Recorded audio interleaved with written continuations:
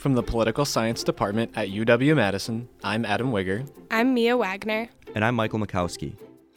In this podcast series, we will speak with UW-Madison faculty members and other experts to hear their thoughts on the COVID-19 pandemic, as well as the political and global changes that the situation has warranted.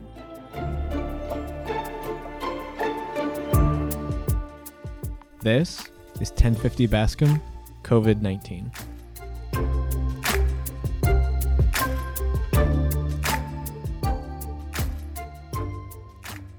Today on 1050 Bascom, we welcome back Professor Cannon to the podcast. Professor Cannon was instrumental in kicking off our Election 2020 series. Back in February, which now seems like forever ago, we reached out to Professor Cannon to talk us through the craziness of the Iowa caucus mess. At the time, the lack of results and the mistakes that were made by Iowa election officials seemed like political news of potentially historic proportion. Little did we know then that what constitutes unprecedented news would change so drastically in our COVID-19 shelter-at-home world. But before the semester officially ends, we wanted to talk to Professor Cannon one more time about the state of our politics, even in these uncertain, stressful, and unpredictable COVID-19 times. So, Professor Cannon, thanks for joining us again on the podcast. Good to be with you. Great. So like I said, we first talked to you back in February when we didn't have the results from the Iowa caucuses. A lot has changed since then. We talked after South Carolina when Joe Biden beat expectations and essentially set off the rest of his political campaign. Now we're at the point in the campaign where we have the presumptive nominee, who is Joe Biden. So much has changed since even South Carolina and since Joe Biden came to the forefront. Can you think of a time in American politics where the political world has made such deep and drastic shifts as the ones that we're now experiencing? Yeah, it's hard to think of any time that's had that kind of rapid change, that we're much more accustomed to the primary election process unfolding slowly over a period of elections where, the candidates kind of go back and forth, and they typically have been, narrowed down to two candidates. They'll fight it out, kind of to the end. And that's definitely nothing like the pattern we saw this time around when, after Super Tuesday, it was pretty clear at that point that Joe Biden was going to be the nominee.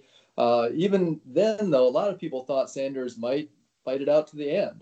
But then, COVID intervened, and it just became impossible to campaign. And also just the math of delegate selection made it clear that Sanders was not going to be able to overtake Biden. And so he did surprise some people, though, when he suspended his campaign a couple of weeks ago and basically, said that Biden's the nominee and endorsed Joe Biden. So the speed with which that happened is, I think, pretty unprecedented in presidential nomination politics, at least in the modern era, since 1972, since we've had the current set of rules that we're still using today. Kind of just thinking as a whole right now of the entire game board, kind of as it is there a way that we can normalize what's happening in politics right now? Like, we're staring down the face of a legal battle here in Wisconsin between the Republicans in the legislature and the governor's stay-at-home order. They're bringing it to the Supreme Court. Is there any point in history and any kind of framework we can put on top of our political world right now that helps us make sense of this? Well, there's certainly other elections that have been held in American history that were in really unusual times. And I think the one you'd have to put at the top of the list is 1864 in the middle of the Civil War. So here you have a presidential election, Abraham Lincoln, up for re-election, that's being conducted in the middle of a Civil War. There's still the bloodiest war in American history.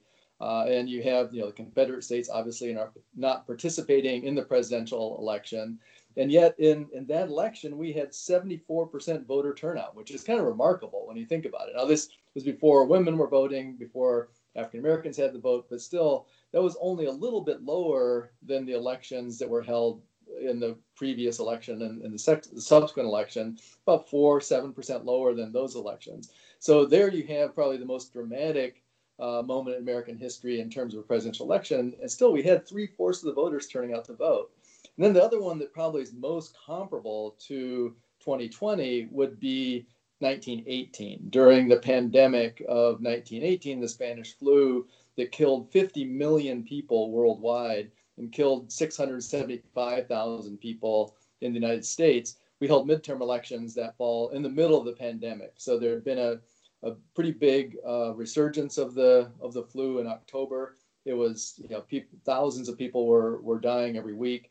And yet in that election, they had, again, reasonable turnout for a midterm election, about 40% of the electorate turnout there, which was lower, about 10% lower than the two previous midterm elections.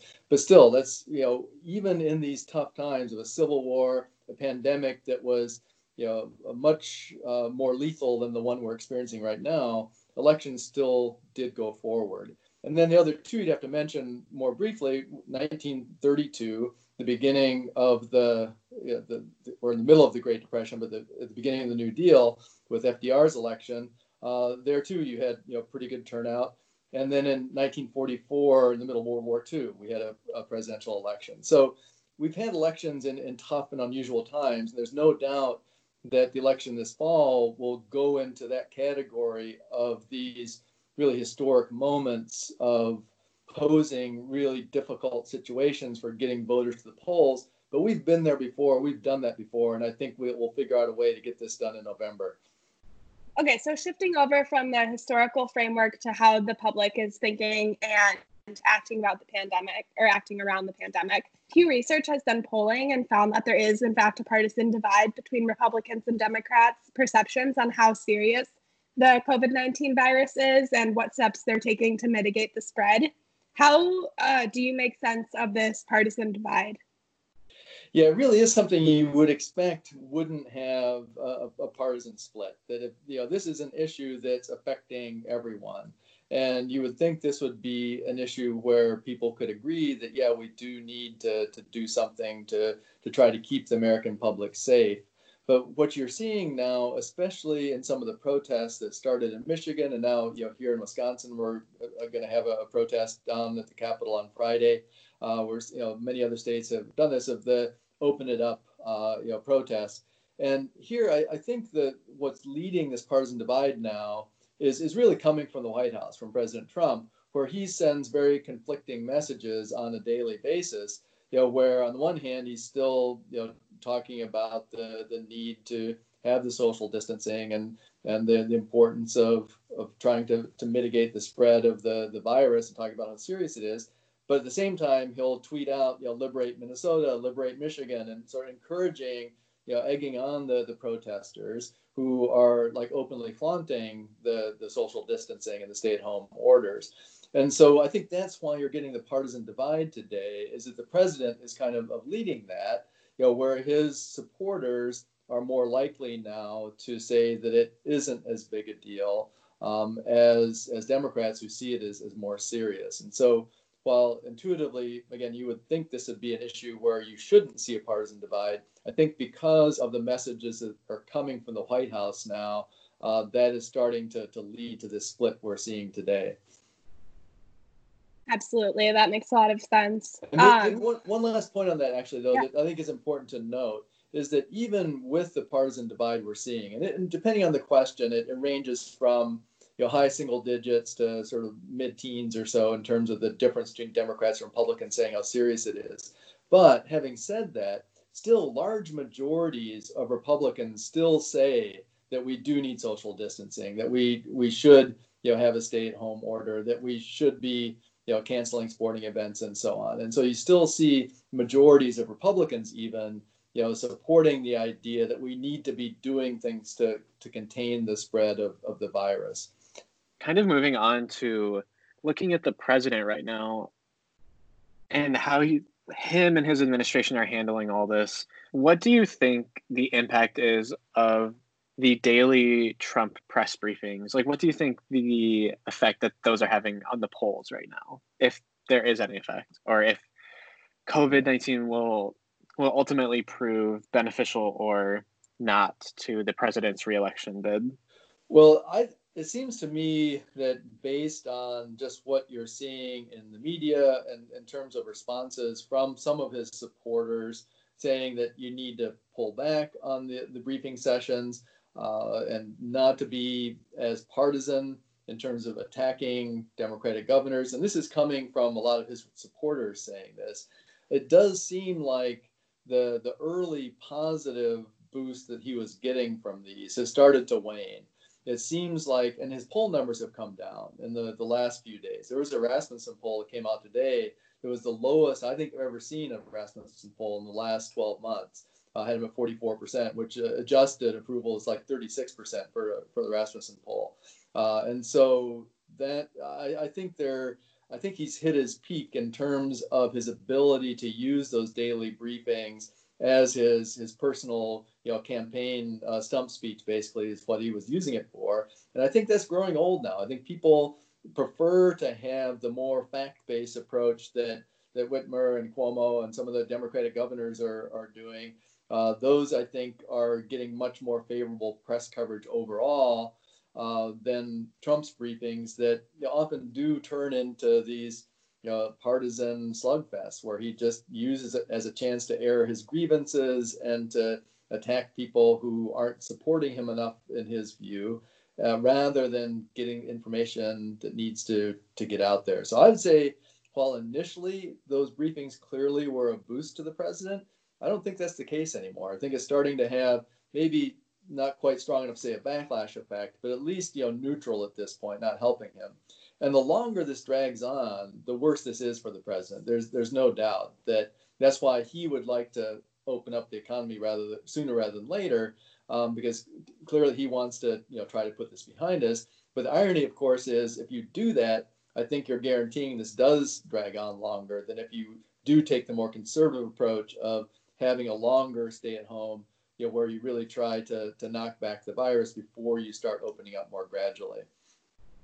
So would you say that this situation has kind of exacerbated critique on the president's kind of like TV showman model of himself, like both as president and when he is on his daily press briefings? Like, do you think that is ultimately a critique of this and like ultimately kind of showing how that is not helping his presidency at all? Well, right. No, this absolutely is the perfect example of how he's conducted his presidency from the beginning.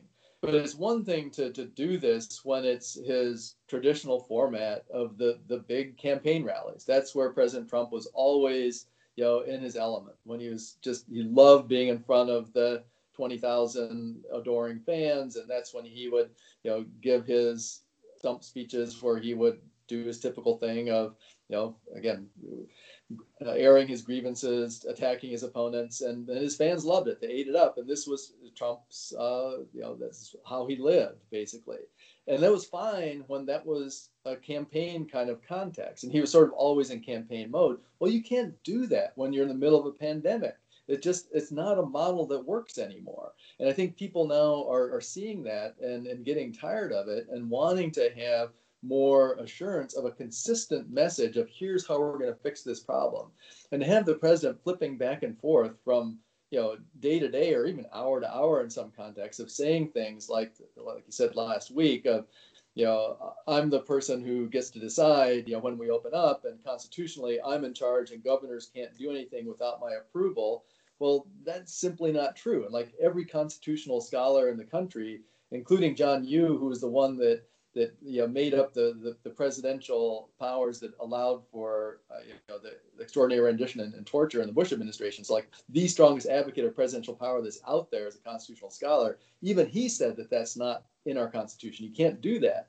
And within 24 hours, the president backed down and said, oh, sorry, oops, yeah, the governors do get to decide this. Well, it's that kind of flip-flopping and inconsistency, I think, that makes this so evident that the president just shooting from the hip, saying what he wants to say, which is fine on the campaign stump in front of 20,000 adoring fans, doesn't work anymore in this context when people want a consistent message of, okay, here's how we move forward.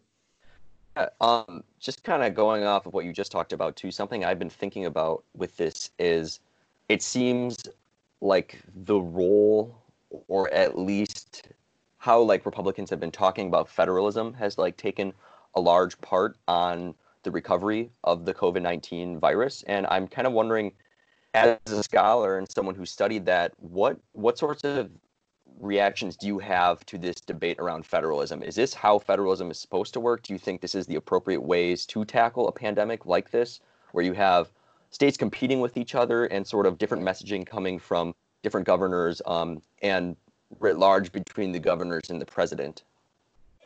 Yeah, so that's a complicated question. It's a really good question. So I would say that COVID is a great example of both how our system of federalism should work and how it's not working, both at the same time. So on the one hand, I think the advocates of federalism that we should have this split in power between the national government and state governments, and states, should be able to call the shots on certain things like, the health of their citizens.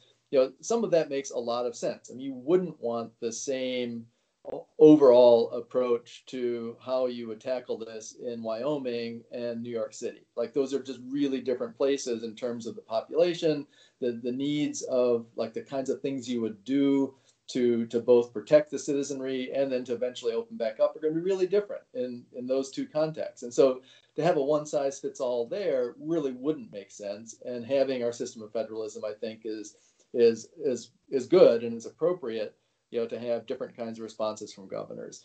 On the other hand, where it doesn't make sense, and where I was really glad to see yesterday the Senate did include the $25 billion for testing in the national legislation that the House is supposed to vote on either today or tomorrow, to put more money into small businesses and hospitals, but they included the $25 billion for testing, which is an example of what needs to be done at the national level. We can't have 50 states competing for the different testing equipment that you need. Like, we're running short of the nasal swabs, and we're all the governors are trying to buy these nasal swabs from all these different sites, and having that kind of competition to be able to do the testing we need at a scale that's anywhere from 4 to 10 times as much as we're doing now.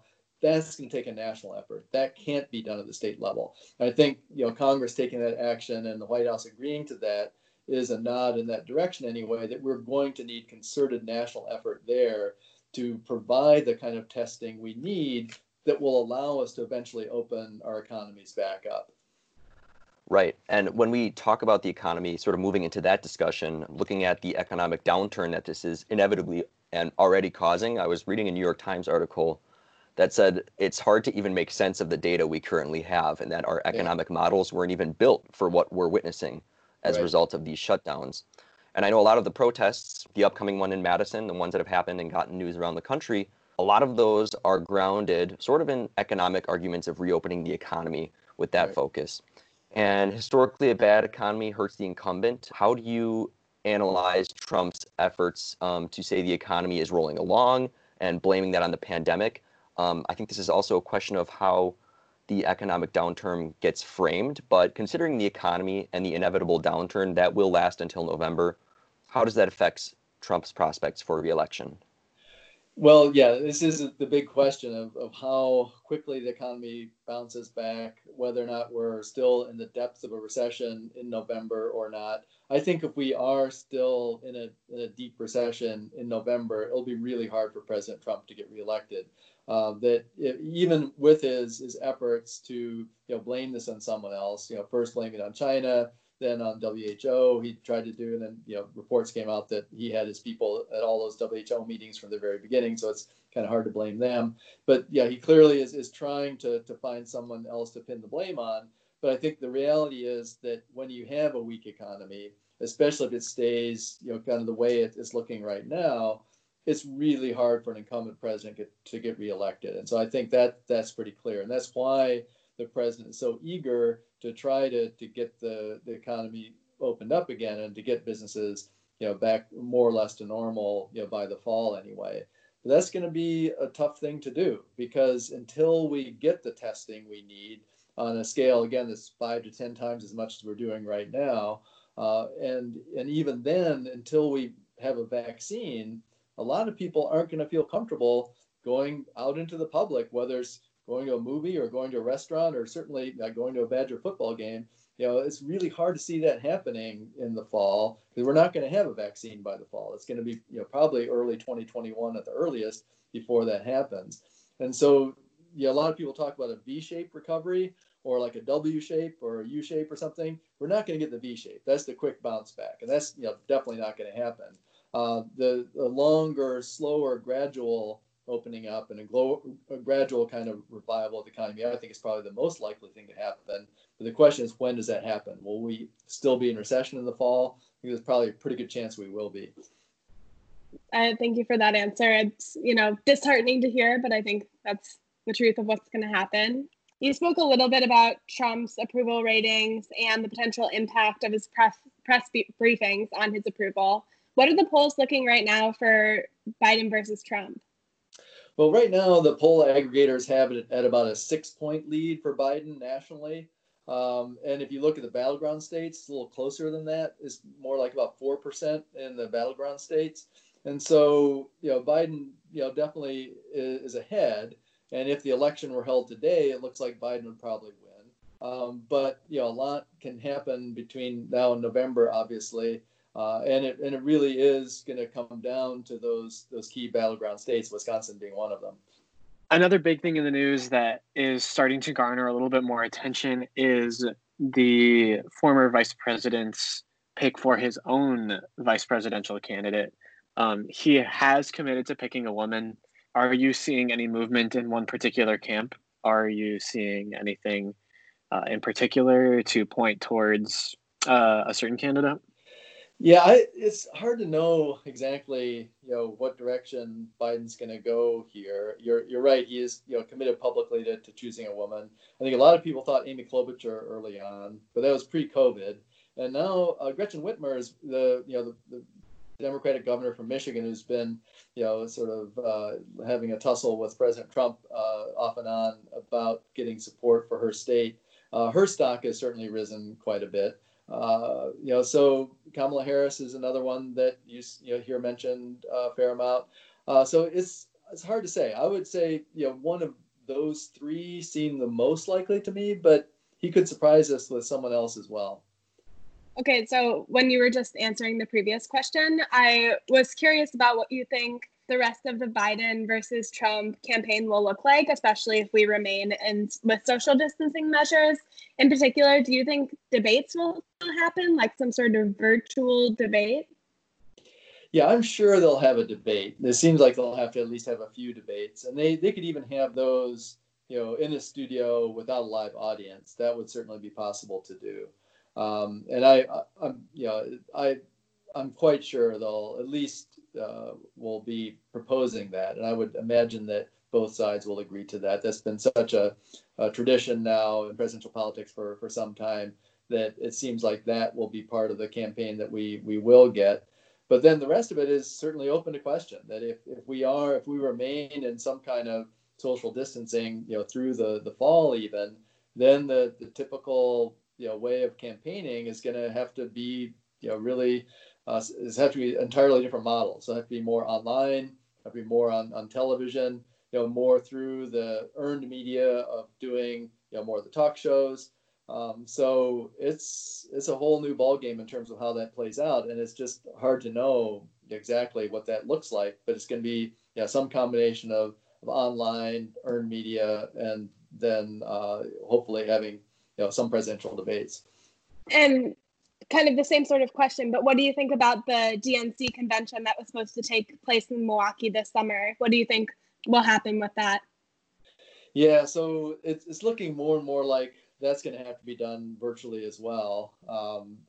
It's something that both parties are struggling with in terms of how that's going to play out. But my guess is that'll be done virtually. One thing we're just hearing today about the U.S. House of Representatives, they're now trying to approve for the first time remote voting. They've never done that before, ever in the history of the institution. So I think that all of our political institutions are dealing with the reality of operating in the COVID world. And so it seems to me conventions will be another thing that we probably end up going to a virtual version of them. Yeah, I have a follow-up on that too.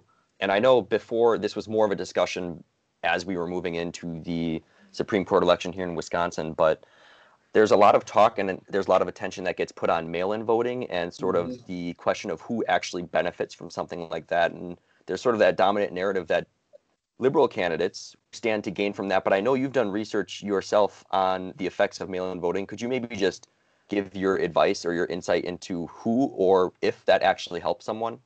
Well, right. So in the states that have had mail-in voting for the longest time, Oregon and Washington, and then in other states that have tried it pretty more recently, Colorado, Utah, there hasn't been consistent evidence of the mail-in voting helping Democrats or Republicans. It really has been pretty much of a wash.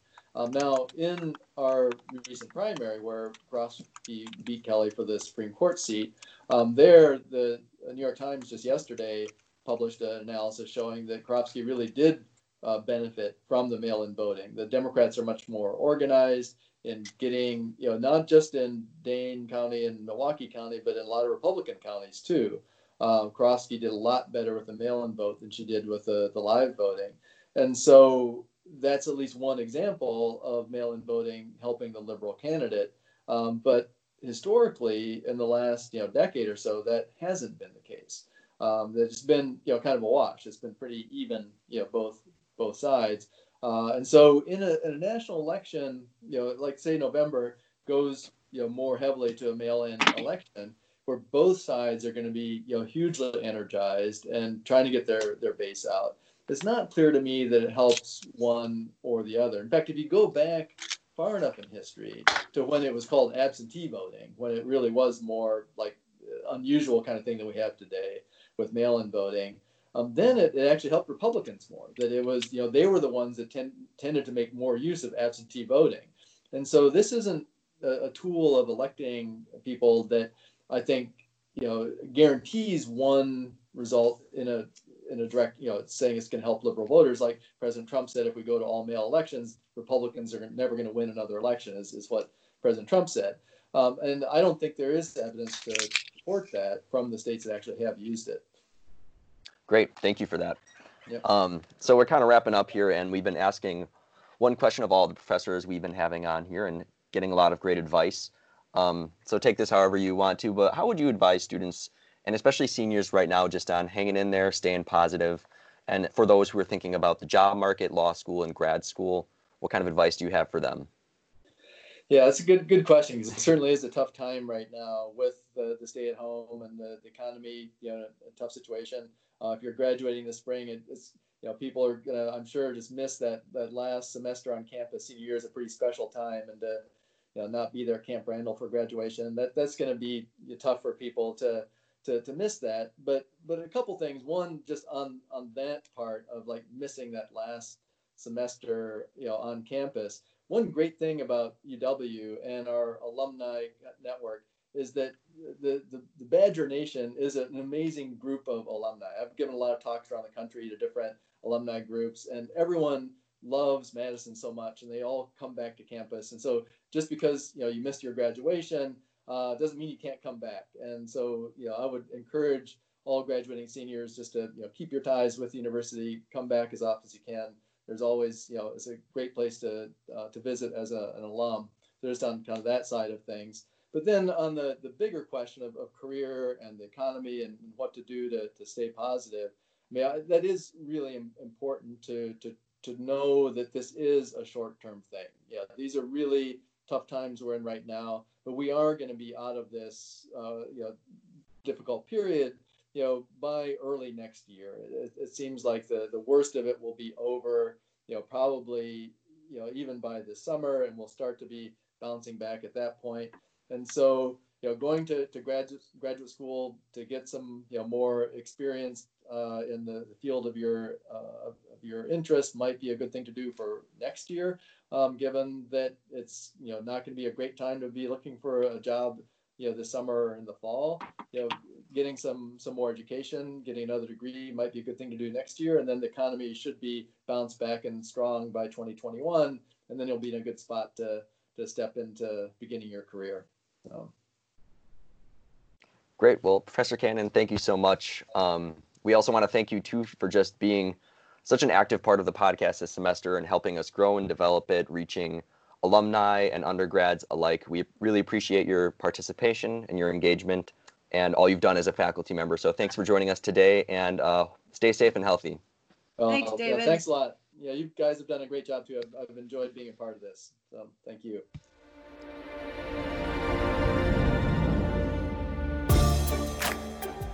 For more information regarding the podcast, please visit polysci.wisc.edu and search for 1050 Bascom.